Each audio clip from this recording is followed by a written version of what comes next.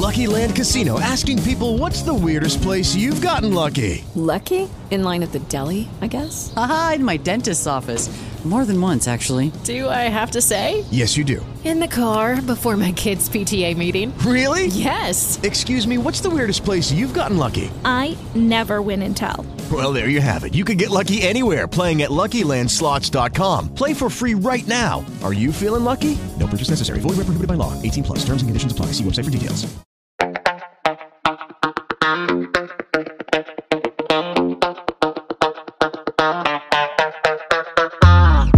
What is happening, everybody? I'm Larry Roberts. And I'm Sara Lohse, and this is Branded, your comprehensive guide to creative branding. And on this episode of the podcast, we're going to be talking about 6 different ways that you can manage your imposter syndrome while building your brand. Imposter syndrome has been a problem for me my entire career, probably even earlier than that. And I know it's something that probably everyone goes through at least one point in their life. Dude, I don't even want to say it's followed me throughout my career. It's followed me throughout my life.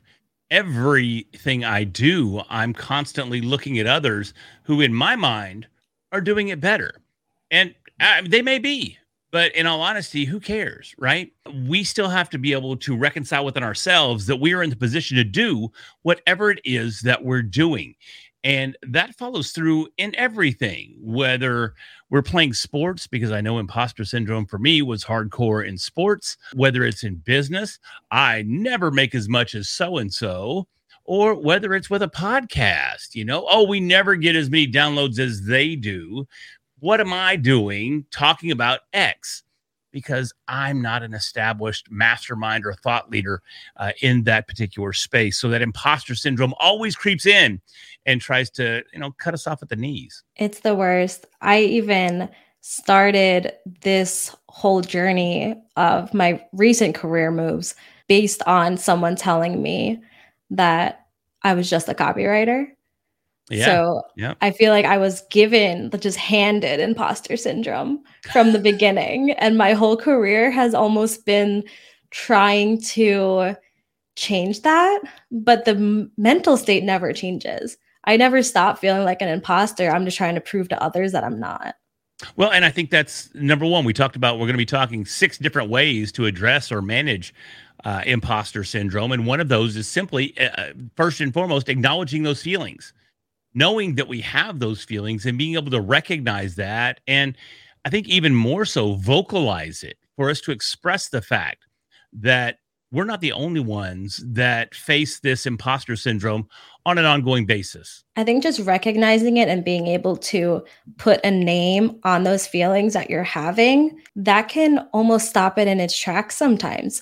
And this is things that, I've been to therapy for anxiety and things like that. But even just if you are feeling a way and you can say, okay, this is my anxiety talking, that helps you manage that anxiety. So I feel like it's very similar when you're feeling like, oh, I don't belong here. I shouldn't be talking about this. I'm not an expert. Who am I to say this? If you stop and say, okay, this isn't me talking. This is that imposter syndrome.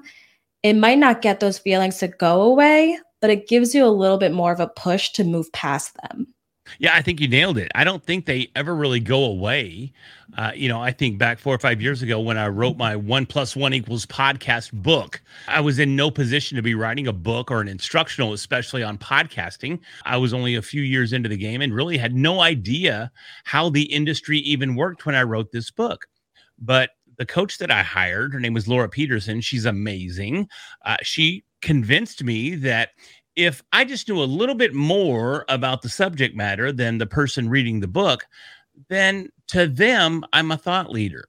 So I'm not being an imposter. I have a little more knowledge than they do, and I can share that knowledge. So when I looked at it from that perspective, I was like, you know what? You're right. I might not be the cat daddy at the time when it came to podcasting, but I knew something that maybe someone else didn't. So I shouldn't have felt like I was an imposter, but I was was more of I wouldn't even call me a coach or a consultant, but I was kind of just providing guidance. And I was in a position to do that because I had 4 or 5 years of experience in the game. I think the definition of an expert is just somebody who knows more than the layperson. I think I took that from the penal system. To be an expert witness, there has to be someone who just knows more than the average person. But you don't have to know everything to be considered an expert on something. You just have to know more than most people. I'm going to have to ask that you never use that word again because I'm not mature enough for that level of conversation. But at the same time, I think you're on the right train of thought there. That kind of leads us into the second point of managing your imposter syndrome, and that is acknowledging your accomplishments. So if you do look back and you go, okay, I've done this, this, and this, and they don't have to be massive accomplishments. They just have to be things that you've done. What do you have experience in? What were the lessons that you learned while going through that experience? And can those lessons benefit someone else? So acknowledging those experiences and acknowledging those accomplishments is the second step in this episode dealing with your imposter syndrome. This is something that I not only do this for myself, but I do this publicly in the situations where I feel like I have imposter syndrome. And that's why I focus so much on storytelling. Because if you're talking about something you're an expert in, but instead of leading with, this is the truth about this, and that's it, someone can very easily disprove that. They can come at you with another perspective. They can come at you with all of these different arguments. But if instead you say, I've been doing this for X number of years, and I learned that this is the best way in my experience to do this, you can't argue with that. You can't say, okay, no, you didn't do that in those last 10 years. Like, you didn't get those results you just talked about. You can't argue it. Yeah, 100%. You can't argue with experience. You can argue with outcome and maybe how you achieved that outcome, but you can't take away someone's own experiences. And your experience may be different than someone else's. Someone else may follow the exact same steps that you followed and maybe get a slightly different outcome due to a variety of reasons. I mean, we see that all the time with ChatGPT right now. You can ask ChatGPT the exact same question 2 different times, and you're going to get wildly different answers, most likely. But life is very similar in that regard. We can all go through the same perceived steps, but our interpretation of those steps may be slightly different, but you still can't take away from that experience. So when you're sitting there questioning yourself, when you're sitting there going, I am not worthy, or I'm not someone to be talking about this or that, or doing this or that, or taking on this client, remember what you've done, what you've achieved, and your experience, and how that experience can override that imposter syndrome. Okay, so next up, this is one of my favorites, honestly. I've talked about this before. I've actually given talks about this particular topic. A good friend of mine, his name is David DiGiorgio, and he did a TEDx talk on this topic, and he actually owns the trademark, and he was gracious enough to allow me to use it in regards to podcasting, and that is comparanoia, where we sit back and we look at those around us and we compare ourselves to either their accomplishments or how we look in comparison to them, what we've achieved in comparison to them, what we have not achieved in comparison to them. And we look at others from a variety of different perspectives. And regardless of whether that perspective is positive or negative, we're constantly comparing ourselves to what others are doing.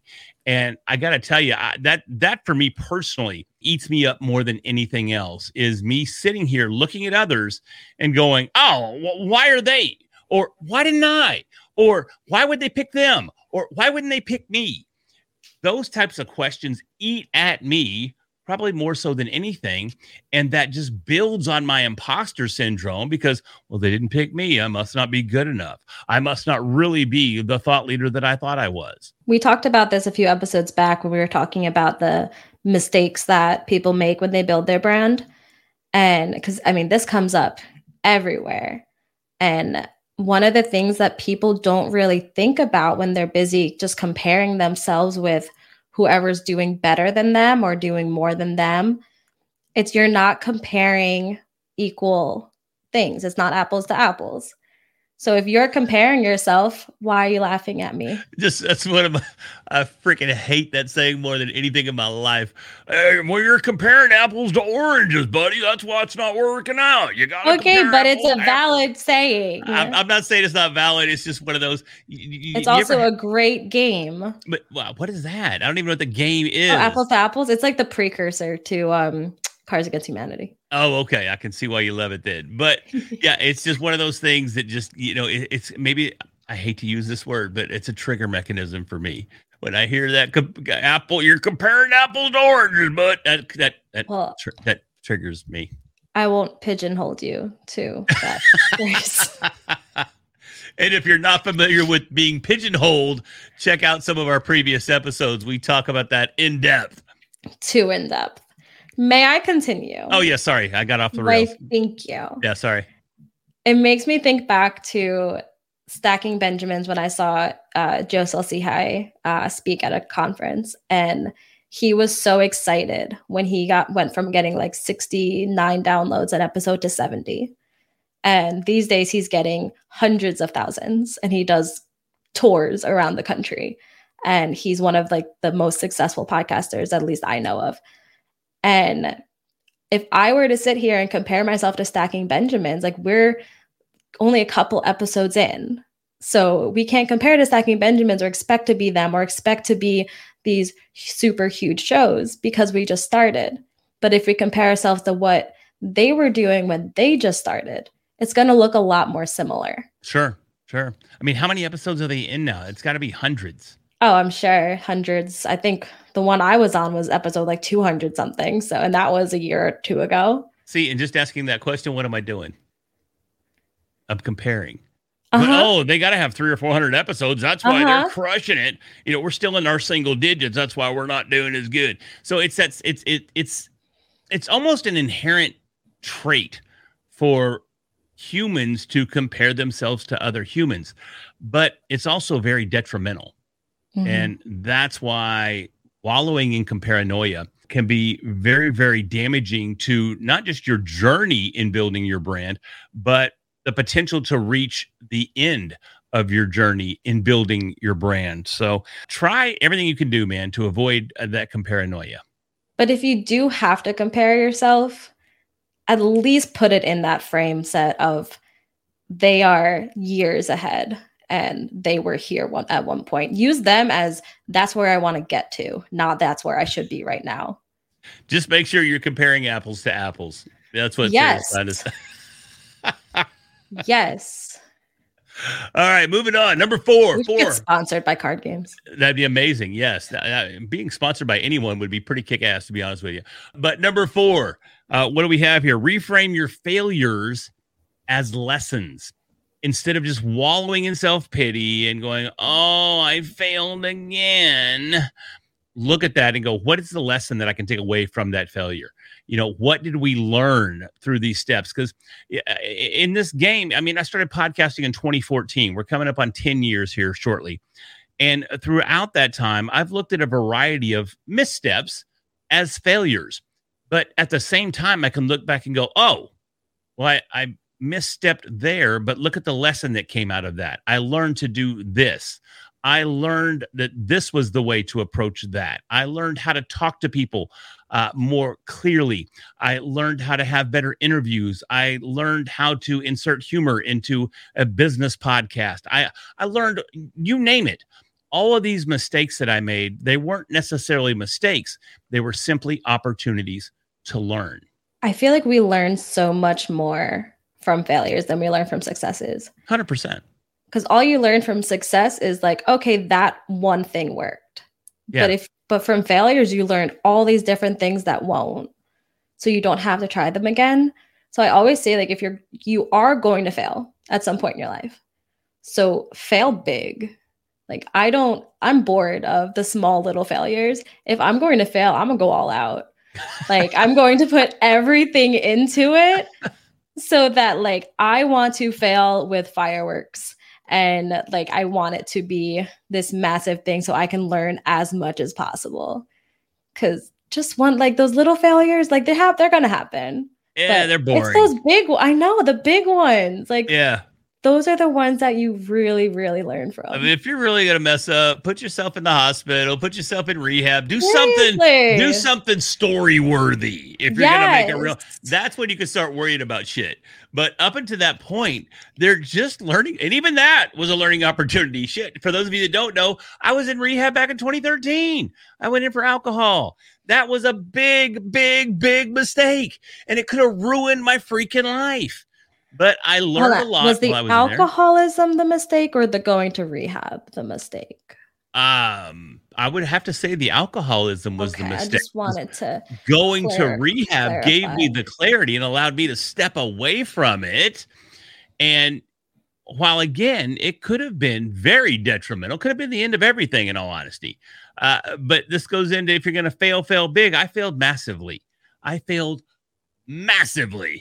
And was still able to look back and learn from it and move forward. Now, it took years of recovery, years of understanding what the heck. And in all honesty, I mean, I still look back from time to time and I go, oh, okay, well, that's why I was doing that. Let's not go back down that freaking rabbit hole. That's a place of negativity. We don't need that in our lives. So regardless of your failures, regardless of your shortcomings, I promise somebody out there has made a bigger mistake, and I promise someone has gotten stronger from that bigger mistake, and you can do the same thing. I feel like you just got it all open. Now I have to do the same. Mine's not quite as, I did not go to rehab, but you missed out. I know, right? I should add it to my list. I've heard great things. I dropped everything, packed my life up to move to Texas, and within 5 months lost my job and was living here unemployed, didn't know anybody. Not my best moment. Yeah. But I cannot imagine my life different than it is right now. And if I did not move here, like, what would my life be right now? If I kept that job, I would be miserable. What would my life be right now? Like, there's so many things that led to. And I'm just so grateful for that failure because it got me to Texas. It got me to where my life is right now, and everything else has fallen into place. And it got you branded.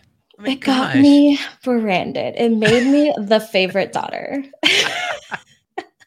But that's funny. I mean, seriously, if I hadn't even gone into rehab, I wouldn't have found podcasting, because I found podcasting about 2 to 3 months after I got home. I would have never even been in this game. And I mean, just look at the things that we've done in the short time that we've been together for not even a year yet, coming up on a year and a month or so. But over the last 10 years, all of these things that have taken place all came from that massive, massive mistake that I made in 2013 that put me here today. And the same thing for you. When you look back on the decision to move here, maybe all your ducks weren't quite in a row like you had hoped and planned, but you learned a lot from it. You grew from it. Now you have an amazing home, an amazing small town outside of Austin. You got an amazing dog. You got amazing neighbors. Your life is amazing. And shout out to Harvey. And what up, Harv? But the goodest boy. All of that came from learning from a mistake. So don't just wallow in it. Learn from your mistakes and build on it. That'll help you overcome that imposter syndrome. So how do we wrap this one up, Sarah? I thought we were going to wrap it by talking about the next 2 items on our list. We have 2 more. Yes, we're at 5. What's the number 5? I know we do. I know. I'm keeping track. I don't lose count. Of the top 6, number 5 is to treat yourself the way that you would treat others. And I wanted this one on our list because I have experienced this so much firsthand, just within yours and I's relationship, because there are things that I would say to myself during situations that I would never say to you. Or if I heard you saying it about yourself, I'd yell at you and tell you to stop. Because we are so supportive of the people that we care about. We're so supportive of our friends, of our business partners, of our employees, of our colleagues, but we're not supportive of ourselves. Yeah. And I don't know why we do that. So there have been times that I've actually said like I'm really down about something. I messed something up. I feel like I'm crap. I'm awful. Why am I doing this? And I can think like, okay, well, what would Larry tell me right now? And that can make me feel better. So if we just start reframing those voices in our head that are so negative to be voices of people that speak kindly to us, it can change so much. I don't even know what to say to that because I'm a little embarrassed right now after you say that. So I'm just going to let that one ride and say, I appreciate you and I appreciate the impact that some of my words could possibly have on some of the outcomes of your decisions. So that is very, very amazing. And I appreciate you saying that here on the podcast. Now I'm getting teary-eyed. No, I'm not getting teary-eyed for real. But maybe on the inside, I'm emotional. I'm an emotional guy, dude. I'm probably more emotional than any other dude out there. But anyways, number 6, this is our last one. It is have a support group. And you kind of alluded to this just a minute ago because we're very supportive of our friends and our family and our employees and everybody that we work with, all of our teams. Very, very supportive in that arena. But it's good sometimes to know that when we get to feeling like we're imposters or that we're not worthy to be doing what we're doing, or we're not in a position to stand out as an authority in our particular niche, it's good to know that you have somebody to turn to. And if you don't have a co-host like Sarah that you can turn to, or you don't have a partner at home that you can turn to, it's good to have people in your industry that you can turn to. Absolutely. I have my support group. There's so many layers of it. I have my family that if I get super anxious after a meeting or I'm annoyed, like I can just call my dad and vent to my dad. I have you on the professional level on this side of my life. I have people at the office of my other side company. I have my friends, but then I even have people from the industry, like Danielle Lewis, who was on the show. She is such a huge supporter. She supports everything that I do. And I've never even met her in person. There's so many places that you can find these people who will just support you and just kind of be those little lifelines when you need it, when you're feeling really down about yourself and you think that you don't belong doing what it is you're doing. Tell them you feel that way, and they will just sit there and spit back all these reasons why that is wrong and why it is complete BS. So find yourself those people, have your group, have your supporters, and make sure that they know that they are appreciated and that you do feel that support from them. Right on. Well, Sarah, you are appreciated. I just want you to know. Thanks. You're okay. Oh, thanks. All right, cool. We're back on the same page. I love it. That was an interesting ride there for a minute or two, but at least I'm put I back said in enough my nice place. things this episode. I mean, we're 22 I hit minutes my into this quota. thing. I got you. That's it for the day. So, in recapping, the 6 ways that you can manage your imposter syndrome. Number 1, acknowledge your feelings. Number 2, Sarah, hit us. Recognize your achievements. Number 3, avoiding comparanoia. Number 4, reframe your failures as lessons. Number 5, this is Sarah's favorite. Treat yourself just like you would treat others. And last but not least, have a support group. Cool deal. And that's it, man. Those have been extremely helpful steps throughout my career, not just in my podcasting career, but in my corporate career and really just in life in general.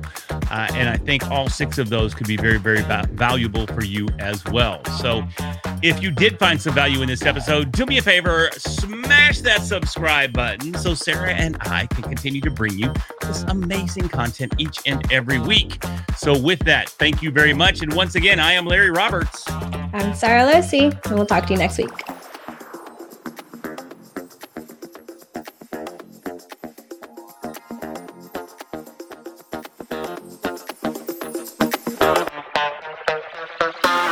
Hey guys, it is Ryan. I'm not sure if you know this about me, but I'm a bit of a fun fanatic when I can. I like to work, but I like fun too. It's a thing. And now the truth is out there. I can tell you about my favorite place to have fun. Chumba Casino. They have hundreds of social casino style games to choose from with new games released each week. You can play for free anytime, anywhere. And each day brings a new chance to collect daily bonuses. So join me in the fun. Sign up now at ChumbaCasino.com. No purchase necessary. VGW Group. Void where prohibited by law. See terms and conditions. 18+.